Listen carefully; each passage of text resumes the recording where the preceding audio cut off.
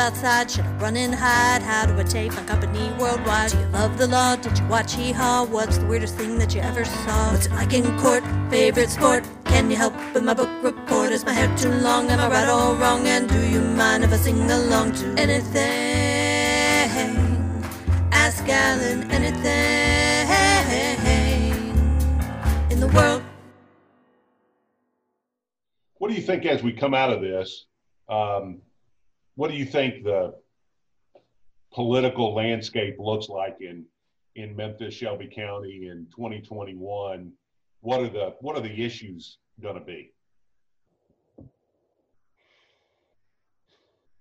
Getting our economy back going. I mean, let's just assume that there's a vaccine that's widely distributed in the first quarter of next year, which may be optimistic, but let's just say that happens. Then it's how do we kickstart the economy? And every city and every county in the country is going to want to be ahead of everyone else. So we've already started working here on what steps can we take at that time to really jumpstart this economy and get that momentum back into Memphis. I will say, a project that you've worked on for now, I guess, a couple of years, the Lowe's Hotel, is still on target to be built. They're going to start construction here very soon. So the pandemic has not slowed them down. Our convention center is still being redone and should be ready this fall. So there are still projects that are moving forward. I'm not saying all of them are still, because obviously with this going on, it will affect some things. But I'm happy to see a lot of these projects still going on. And the Lowe's Hotel is a great example. I always joke with people, I'm not wealthy enough to have stayed at a Lowe's Hotel, but I've learned that it's one of the top brands in the country for a lot of reasons. And to get them, we're only, what are we, the 25th or 6th they have in the country? Right. And they're based out in New York. For them to recognize the vitality of this economy down here and want to be here is a real statement about Memphis and for the benefit of Memphis. Yeah, it really puts Memphis in the league, in a major league of tourist cities or convention destination cities to have a Lowe's Hotel. Right. They're, as you know, they're family owned. They build them themselves, they manage it themselves, and they don't change it. Like a lot of hotels will change what they call the flag or what brand it is every 8 to 10 years. Lowe's are Lowe's for forever, and it's a really high quality hotel. I was an accomplished high school basketball player. No further than that. We just put a period right there. Had no future at the next level, but I had a lot of fun. My son and I have been watching The Last Dance. I was on the high school team with Horace and Harvey Grant, and we had a pretty impressive high school team. And I always thought I was better than both, but now I guess time has proven that wasn't true. But tell me that at 17 and 18, and I would argue you down.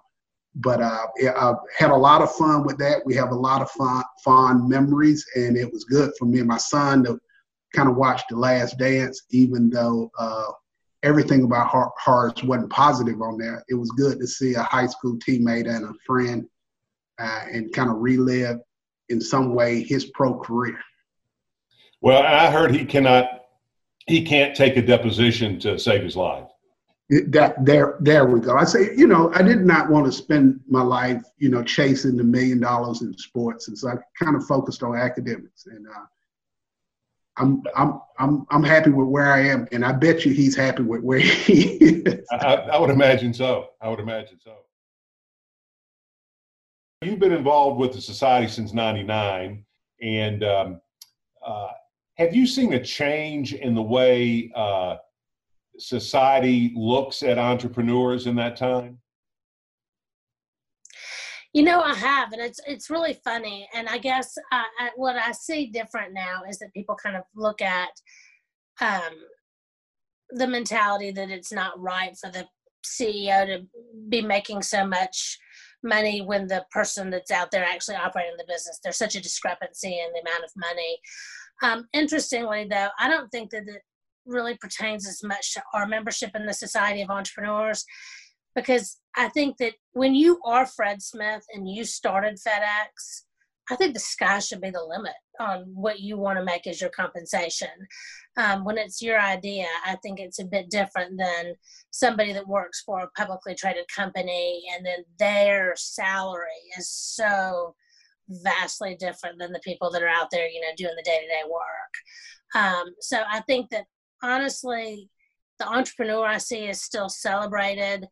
I don't know if I see the same as the corporate giants. Does that make sense? That makes a lot of sense, and I think here's an observation that I've had, and I'd be interested in your perspective on it. I think right now, and maybe for the last 5 to 10 years, it's been very trendy to want to be an entrepreneur. I'm going to go be an entrepreneur, and I think a lot of people are doing it without realizing how much risk is involved, and frankly, just how much hard work is involved. Yeah, Kimmons Wilson's famous quote, I think, is, you can, you're going to be working 12, I don't want to mess it up. It's on my website, but it's something about the fact that, you think that you can only work 12 hours, but it just depends on, you're working 24/7 is what it is when you're an entrepreneur. You never really are off. I think there's probably a lot of people that since COVID happened and they're working from home and they're finding that they're working strange hours and always thinking about their business because it's they're not leaving the office and turning off the computer and going home. I think that's the life of an entrepreneur always. You don't ever stop thinking about how to make it, grow your business, what a problem with an employee. It's 24/7. Memphians sometimes look at Memphis from a negative lens. I always look at my city from a positive lens. No matter where I go, I am always speaking and talking about Memphis, Tennessee. And if more of us would stop talking down about our city, we could elevate our city in the mind's eye of the people. And if you stop talking down and try to do something about crime, in my own neighborhood, we do things. We don't just talk about it. We build relationships with the police, and they come to our night out in the community, or if we're doing a neighborhood festival. So we create a relationship with them, and they become partners in the community. So I think it's time out for talking down about Memphis. Let's speak well of the city in which we live, the city that provides a good living for us and our families. Why would you run down or discount or marginalize the city that provides the supply for you and your family? So I don't do that. And I tell people, don't talk bad about Memphis around me. I don't need to be around people who talk bad, because that's not something I'm interested in hearing. Yes, we have the same problems that all urban markets have. They're no worse than any other major urban market. In fact, with these activists in Memphis this time, every other city big has burned. But our activists have been thoughtful because they didn't want to see the city burn. Now, that says a lot to me about them, and it says a lot to me about the city in which we live. One thing that is really unique about your childhood is a fellow that lived across the street from your house who was a legendary character in certain circles in Memphis, and that's a fellow named Jim McWillie, who lived to be over 100, fought in the Second World War. Tell me a little bit about Jim McWillie, because he's not just a Memphis character, but really kind of, in a lot of ways, a national character. Absolutely. I was very, very lucky to meet him. He moved in across the street from me when I was 4. Allegedly, I walked up to him as they were unloading the furniture from the trucks into his house, and allegedly said to him, "Hey, you guys got a lot of nice stuff." We became friends, and he's probably in the top 5 influences in my life. I grew up learning the stories about World War II. He took off on over 30 missions. He was a Golden Glove boxer. He was a CBC grad, class of 1933.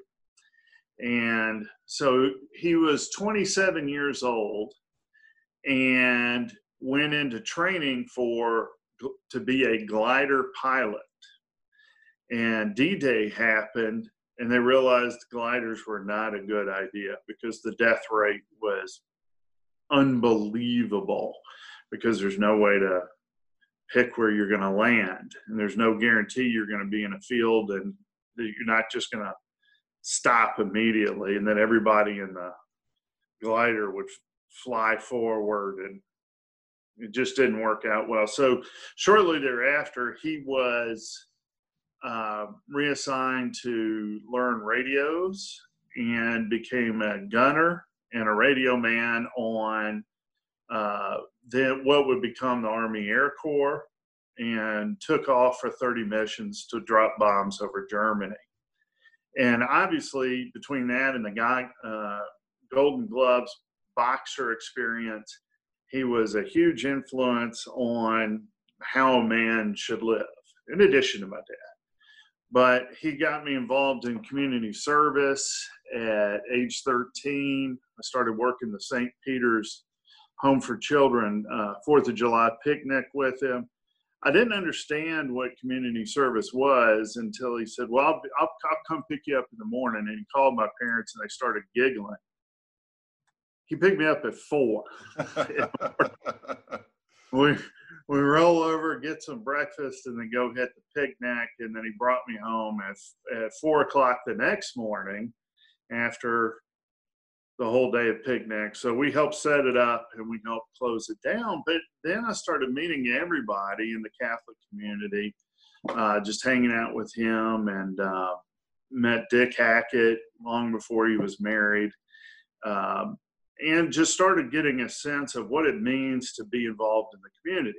Around that time, the bishop of the then brand new Memphis Diocese hired Mr. McWillie to be the #1 businessman for the diocese. And so he raised the money for all of the schools out in the Shelby County that didn't exist in 1971. And so he raised the money, bought the land, negotiated the deals, built the schools, and crafted what would become the Catholic Diocese of Memphis. And in that process, he met everyone. And this was after his career had ended in automobile financing, where he met everybody. Later, he became chair of MLG&W board, still stayed active in many, until he passed away at 101 a couple of years ago. Stayed with his hands in the Catholic Diocese, making whatever contribution he was asked to make. But yeah, I had to go at an early age, move furniture over at the bishop's house. You know, if there was a need for cheap labor, I got grabbed and went to go do it. But ultimately, what I learned from him was community service is not an option. It's something that is required of us and gives us in return back a lot more than we put into it. I did create the Ask Alan theme song, and the final version was just finished last night, as you know. Oh, yes. And, you know, my father was musical and all my sisters are musical. And so I don't have a whole lot of formal training, but these days, you know, with computer programs, you know, anything from GarageBand to other programs, you can record and put down your stuff. And with MIDI keyboards that hook up to the computer, you can play almost any instrument, even if you don't play that instrument. So that's been real nice. But yeah, I do have a little band with my sister and my sister Molly and 2 other members. We are the Zoo Girls. It's Zoo Girls Music. And we have fun, play at little coffee shops around town, or Imagine Vegan Cafe, the farmers market, places like that when they're open. But like many other people, we haven't been playing live music for a little while, so I've been doing a little more production projects. I do some music for film. I've done some of the soundtracks for some of Willie Bearden's films, documentaries, things like that. And that's been a really good time. I love working on that. Are y'all on like Spotify or anything? No, you're lucky I'm on a Zoom call. But yeah, we'll figure that stuff out. Probably Anna, who's one of the younger members in our band, she probably knows how to do all of that, but we'll get there.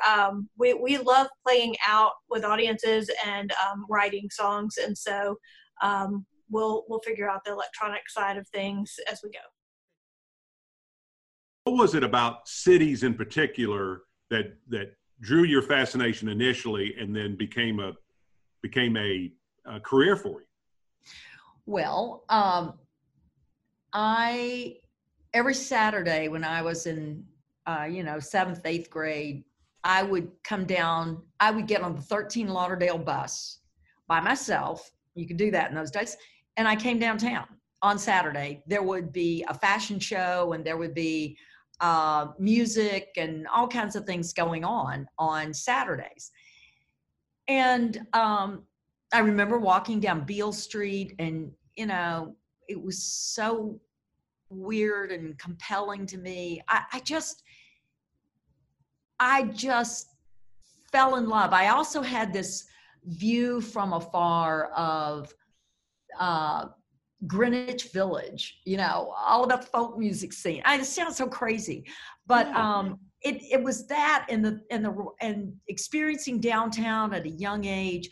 I remember even sitting on the riverfront. In fact, it's my first memory of the riverfront, sitting and watching the Cotton Carnival barge come in. And I mean, my family, let me just say, was like, we weren't in any secret societies. We would never aspire to be in a secret society. But it was fascinating being an observer, right? With that barge coming in and all lit up and the fireworks and the people getting off and everything glittering and sparkling. And it was just like magical. I've always thought cities were magical. And it's funny, if you see my vacation photos, all vacation photos are like of cities, like, and things about cities. I was telling the staff just earlier, we were working on redoing a piece of the riverfront. And I was saying, well, I have many pictures of public restrooms in parks. And it's like, they said, you do? And I said, yes, I do. I photographed those and for a reason. So I'm kind of obsessed with cities and the details. You know what? It's the mix of people that I love. I mean, it's a miracle. Think about it. It's a miracle that 99% of the time, this crazy, diverse, place called a city, people get along. They actually kind of follow the rules. They don't bump into each other. They drive their cars and don't run into each other. They don't say nasty things. They say hello. I go down to the riverfront every afternoon with my dog and people, hey, how are you? Oh, good. How are you? Oh, let me touch your dog. Can I touch your dog? People are so sweet. And the fact that it works 99% of the time is kind of a miracle.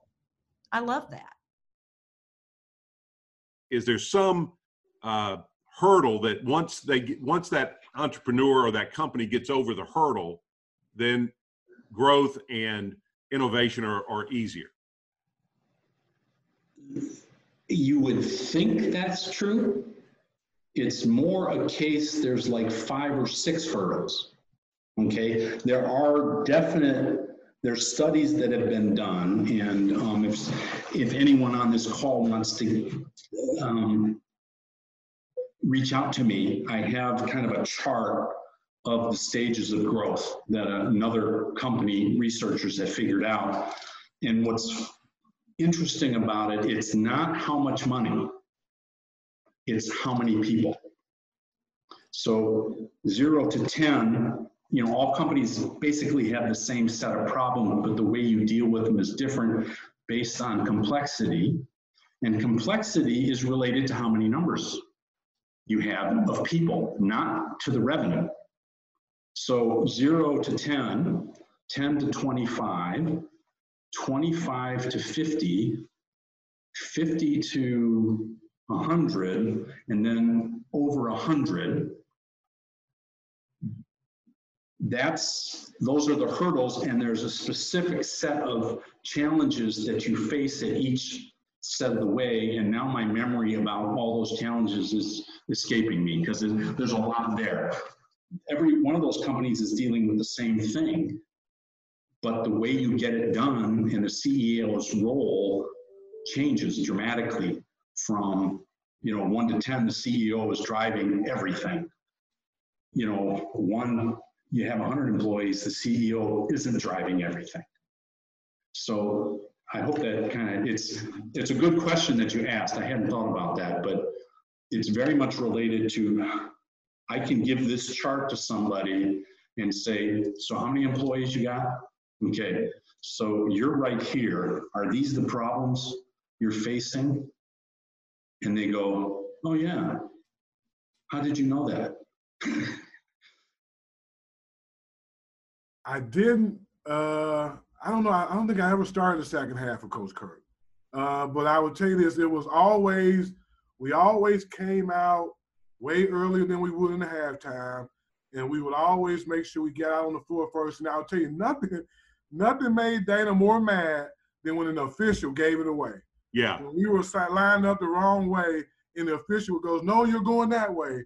And I mean, Dana would be livid because of that. But it's amazing how often it worked. We actually did it a couple of times with Coach Finch's head coach, and it worked. I remember seeing an interview with Denny Crum, and they asked him about that, and he says, let me tell you something. He says, I'll never forget, we were at Memphis coming out of the half. He said, the last thing I said to our guys before we left the locker room at halftime was, don't fall for the Dana Kirk misdirection play. And he said, damned if we didn't come out and line up, and they ran it on us. He says, I don't know what it was, but it was a brilliant play. It's like you were talking about Kirk being a great tactician. It's a simple thing that relies on, I guess, human psychology of just kind of, following what other people do. Yeah, if you wasn't aware of us doing that, we could just totally fool you. But I was like, I know in their scouting plan, they know we do this. They're going to do it. And whenever it worked, I would be amazed. I was like, are you kidding? They fell for this again? but it was the interesting part about it with Dana too, Alan, was we didn't do it all the time. He picked and chose when we did it. And I'm sure he did that based on how that game was going, how the environment and the atmosphere was. And so it wasn't that we did it every game. It was different games where he decided, let's do wrong way. Right. And that would be it. And I would tell you, 95% of the time it worked. Yeah, unless the officials gave it away. Right, exactly. It was just such a natural fit. Back in those days, that was the beginning of the Federalist Society. It just had started its birth, and I had been introduced to them, and it was just intellectually to listen to different sides talking about the law. Law was so exciting and so much fun when you were, in law school, other than being poor, and not having anything, but the conversations and the intellect of basically going and having coffee with your friends, and that, them having a different aspect of the law and yourself having a different aspect of the law, but being able to have a cup of coffee and really have great dialogue was just the most thrilling and fun thing in the world, to just sit and discuss legal issues in a very civil, manner that it was so cool. It was so much fun. Our mission is to empower every youth for positive results. And how do we do that? We do that in many ways.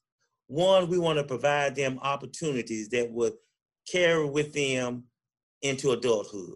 I mean, understanding work ethics, the importance of going to school, how to be respectful, all those components. And we start with our young people at the age of 14, and we go up to the age of 22. Now, we have two very unique programs in the Office of Youth Services. One is called Employ, which is our 6-week summer experience. And then we have our MAP program, MAP, which stands for Memphis Ambassadors Program. You know, having those two programs has really been a big factor in helping our young people do things positively during the summer months when they're not in school. This past summer, because of the pandemic, we were able to go virtually. You know, we wanted to have a program, number one. You know, everybody was trying to take the easy way out. Well, we're not gonna be able to have a program this summer. But the mayor wanted one, I wanted one. And what we wanted to do, because of some of those seniors who had bought prom outfits and invitation to graduations and everything and were not gonna be able to do any type of ceremony, we just felt that we should do something to at least put some money back into their pocket. So we did everything virtually this year through the help of SCS school. And we were able to get about 1,600 some students employed over the summer virtually. Now, we didn't send them to a job site because of the pandemic, but we really honed in on the hard and soft skills training that they need to be successful. You cannot get enough of hard and soft skills training.